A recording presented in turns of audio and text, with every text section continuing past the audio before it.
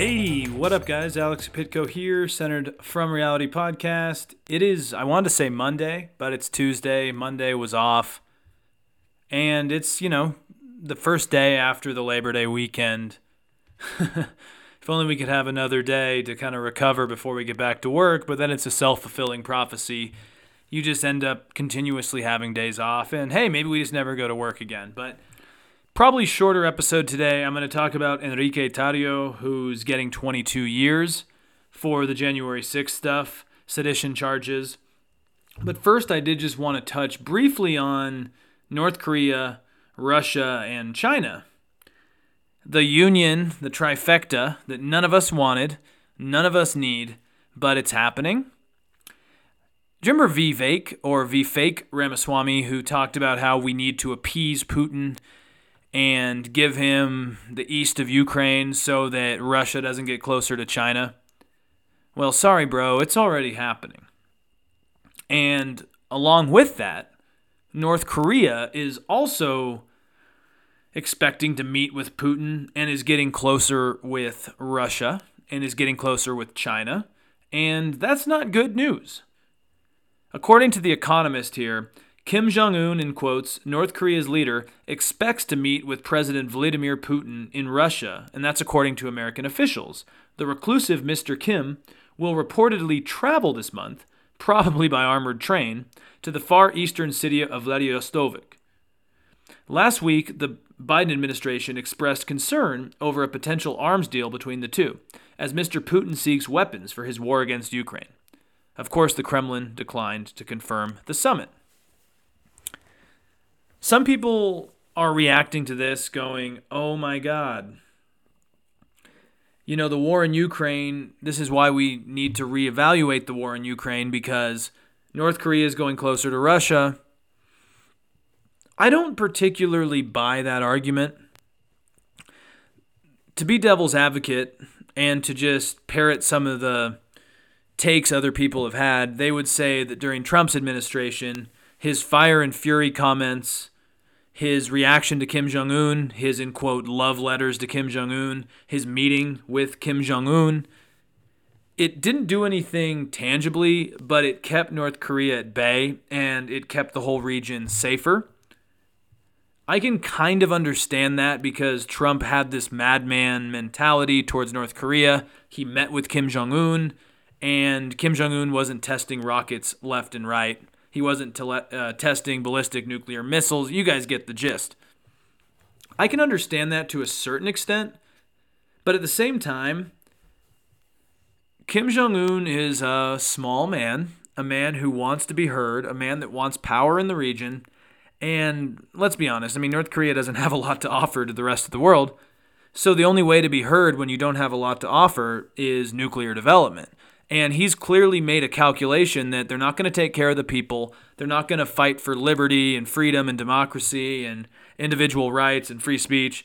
So the regime focuses on military development. And when you're a small country with an awful economy and an oppressed society and malnutrition and a broken economy, you're probably going to focus on making warheads. And so when you're a pariah to the West, I guess you turn to the other pariah of the West, who is Vladimir, sorry. I always want to say Vladimir because that's Zelensky's name, but Vladimir Putin. You always want to turn to Vladimir Putin. And so I think people are freaking out and saying this is because of the war in Ukraine. I would argue that North Korea has kind of always been in the eyes of Russia for a long time. Even since the Korean War in the 50s, right? And so while I don't agree with those takes, what I will say is that it is not good to know that we could have some sort of a shared nuclear alliance, military defense alliance between North Korea, Russia, and China. 3 countries that I don't think are good actors, 3 countries that are focusing on nuclear proliferation and are working to kind of undermine the West. And there's some interesting reports, a lot of interesting reports actually, that look at how basically arms control between Russia and the United States is collapsing. We have to remember that there was the New START treaty that Trump pulled us out of that was between the United States and America. Basically what happened is we, under the leadership of Trump, decided to pull out of exchanging information and working together to limit our nuclear arsenals. The treaty is finally expiring in 2026, so it hasn't happened yet, but I would argue that Russia is already moving past us. They're already thinking about the post-New START era. Now, of course, I'm not going to solely point fingers at Trump here, because we have to remember that Russia is very fine with this in a lot of ways as well. And unfortunately, though, pulling out of this New START treaty, it's one of the last ones in the post-Cold War and Cold War era that kind of at least allowed us to share information between ourselves and the former Soviet Union. And I think that's important to know where the nukes are, who has them, and what's going on with them, and whether we're working to limit them or grow them. And it seems like Russia, along with China and North Korea, has different ideas at hand. And China, I don't think, has ever really cared about curbing their arsenal, but some would argue when you do have North Korea, Russia, and China all coming together and collaborating, down the road you could see another Cuban-style missile crisis of some form, because the thought experiment that plays out in my head is, what if China or Russia wants to evade accountability and start helping North Korea develop weapons, and then you have North Korea basically serving the role of Cuba in the 60s, where there are arsenals in North Korea outside of Russian and Chinese territory, but close enough to American allies such as Japan and South Korea that, yeah, people get worried. And in the past, America and Russia have accepted limits on our arsenals, 5,000, 6,000 warheads. Obviously, that's more than enough to destroy the world many times, right? Smaller threats as well. China's tried to be minimally deterrent as well. But there's a lot of worries that after 2026, when the New START treaty ends, there could be a desire to develop more weapons. And according to the Pentagon, China could have at least 1,500 warheads by 2035. And again, you have to remember that Russia and China have their friendship, in quotes, with no limits, and that could act as a military alliance in a case of crisis. What always worries me is that China or Russia maybe try to match America's arsenal. India then decides to build up in response to China. And then what does Pakistan do in reaction to India? Like, the thought experiment is easy. I think The Economist has a really good point on this. The Economist says here in quotes, "Stability requires a mix of threat and reassurance. The big powers need to discuss all the aspects of their nuclear enterprise, not at least military and missile defenses and tactical weapons. They must also think of space and cyberspace, where the first shot of the next war may be fired. A call by America, Britain, and France to limit the role of artificial intelligence by assuming there is a man in the loop using nukes makes sense." And I think that touches on another point here, is that if we keep proliferating nukes, moving forward in the direction of not talking to our adversaries and developing more nukes, along with the development of artificial intelligence, you need to make sure that there are still men in the room isolated from artificial intelligence, so we don't have to worry about a myriad of factors making this just a toxic soup of problems going down the road.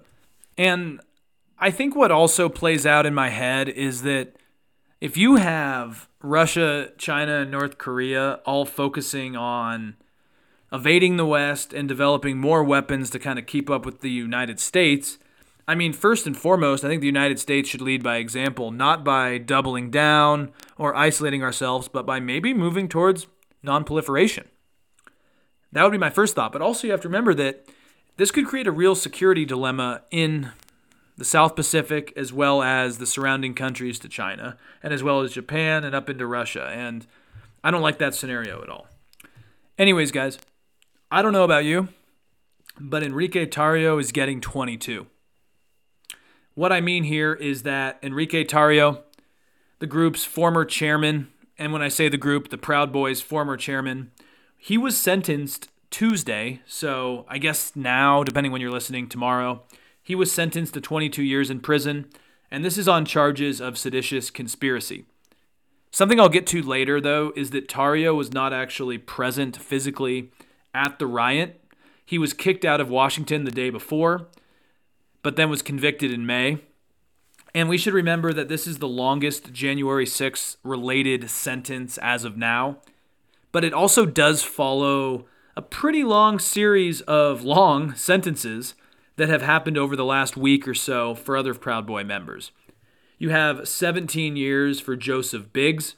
He was the guy who said fuck around and find out, which, by the way, I guess he did fuck around and he did find out because he's spending 17 years now in prison. But he was actually at the National Mall on January 6th in D.C. You also have 18 years sedition charges for Ethan Nordian, 15 for Zachary Reel, and then there's also 10 years for Dominic Pizzola. He was actually acquitted of sedition, but was actually convicted of 6 other felonies as well. So he's actually kind of playing like sentence bingo. How many atrocious charges can you get away with? And then I guess fuck around and find out and not get away with them. We also have to remember that back in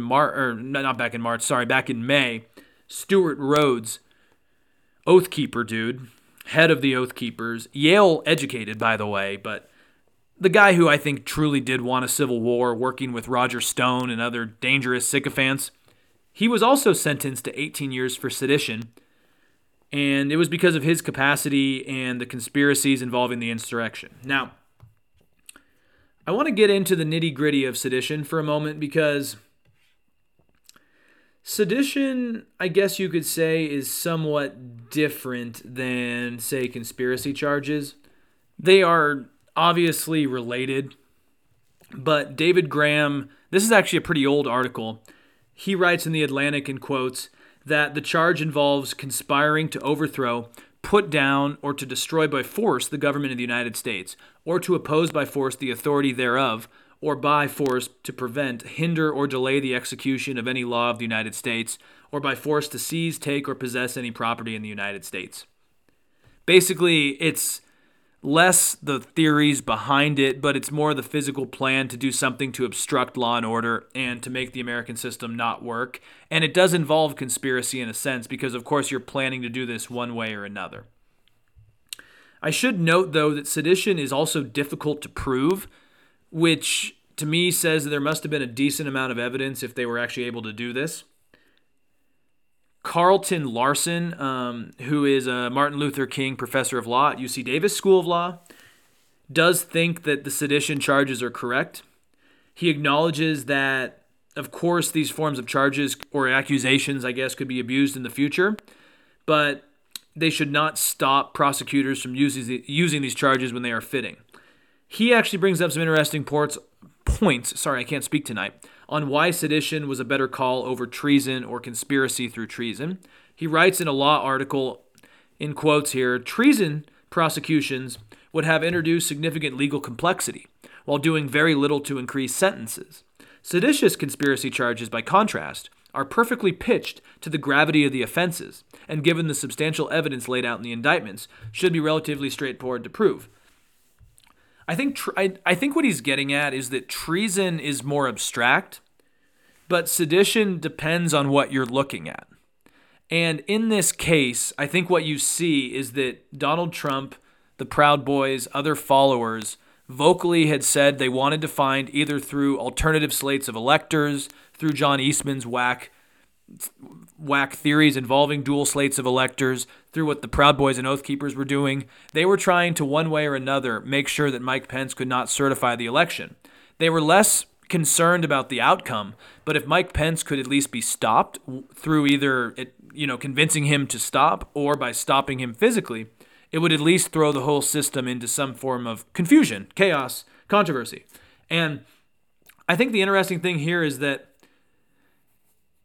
when, Charlton Larson says these type of charges are perfectly pitched to the gravity of the offenses, and given the substantial evidence laid out in the indictments, are relatively straightforward to prove. And the problem is, for all of these guys like Tarrio and all the others, is that there's a lot of just video evidence, online evidence, testimonials by the co-conspirators that are now flipping one by one.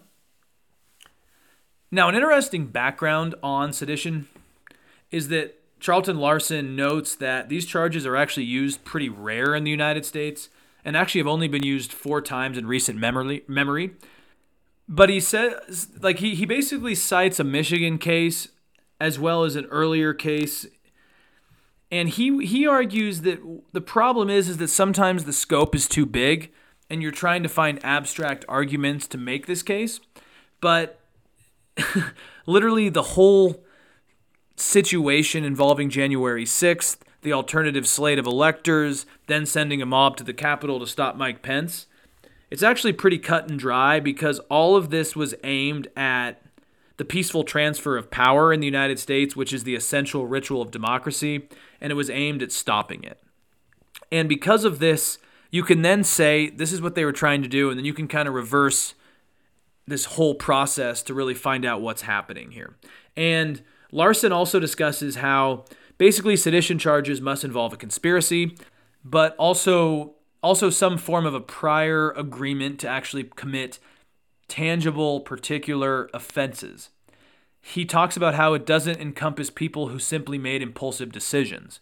And I think this is important to note with people like Enrique Tarrio. They weren't the ones, that got caught up in the mob and were smashing glass and climbing into the Capitol. This is more about the people that actually had a prior agreement to commit particular offenses. And I think that's really key. And I guess I would assume this is why prosecutors focused on sedition charges for people like the Oath Keepers, the Proud Boys, etc. It's not about the random people who showed up at the Capitol and caused chaos. As we learned during the January 6th hearings and through testimonies since, Jack Smith's investigation, even the Georgia stuff, it seems like groups like the Oath Keepers, the Proud Boys, Roger Stone, the Trump administration, they all planned this for weeks. They had plans to basically start some form of civil unrest to stop our democratic institutions from working. I always worry about what would have happened, for example, if the Capitol Police actually shot one of the protesters. We know that weapons had been brought in, and we know that there was some form of communication from the outsiders that wanted to light the match and start the chaos. I am just so glad that it didn't get worse, basically. But either way, it sounds to me like groups like the Oath Keepers wanted something to happen. The Proud Boys wanted to also be basically the shirts on the ground. And then you also had bad actors in the Trump administration that decided to collaborate with these external groups to stop our lawmakers from doing their job. I don't know about you guys, but that sounds like sedition to me. Now, of course, I would also argue that treason, I think, would line up with some of these actions as well. Treason charges involve, someone who's levying war against their own country, which I think is much harder to prove. The intention is much more difficult to find. Of course, if you were trying to do treason charges, it would be treason charges against the United States. I do think some of the Oath Keepers would qualify for this. Larson, back to his article, Charlton Larson writes here in quotes that the Whiskey Rebellion of 1794 and Fry's Rebellion of 1799 were clear examples of treason and levying war against one's nation. But he also notes that these definitions have changed, and what it means to levy war may be difficult due to our more recent court decisions.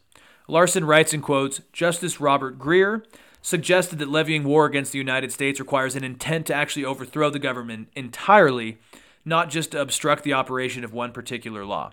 That's why I think treason would be complicated, because I would argue, actually, for the defense of, the Proud Boys and the Oath Keepers. I don't know if they wanted to overthrow the entire government. They just wanted to basically obstruct the certification of votes so that Trump could remain president. And that is a different situation, whether you like it or not. And they just wanted to stop Pence. Larson jokes, though, in quotes, applied to January 6th, this sounds like a law school exam hypothetical from hell. That's what this is, guys. That's what this entire thing is a hypothetical law school essay topic from hell. And we all get to live it. That's what we are all so lucky to do. Now, getting back to the Enrique Tarrio stuff for a second. They said it on January 6th, fuck around and find out, and I guess they are finding out. And the significant part of this to me is that the Proud Boy leaders are receiving serious, hard-time sentences, not just slaps on the wrist. Of course, we're not getting to the upper echelon, the other people higher up like Roger Stone yet, potentially Donald Trump, other sycophants. I think Jeffrey Clark could also be a questionable actor in all of this, the guy that Trump wanted to put in. But Judge Timothy Kelly, who made this ruling, he basically argued that the Proud Boys' actions did represent terrorism. He didn't give them as much time as the guidelines stipulated, but still, 22 years, 18, 17, it's pretty insane. It's pretty insane. And interestingly enough, the guy who said fuck around and find out, Joseph Biggs, he's now saying, oh my God, he's really aghast now. He's like, I didn't think we weren't trying to hurt anybody. My ass. You guys are trying to hurt people and trying to obstruct our system, eroding trust in everything. And, a lot of people think this is a long time. It is actually unfathomable, right? Like, 22 years? I haven't even been alive for twice that. Like, I'm 28.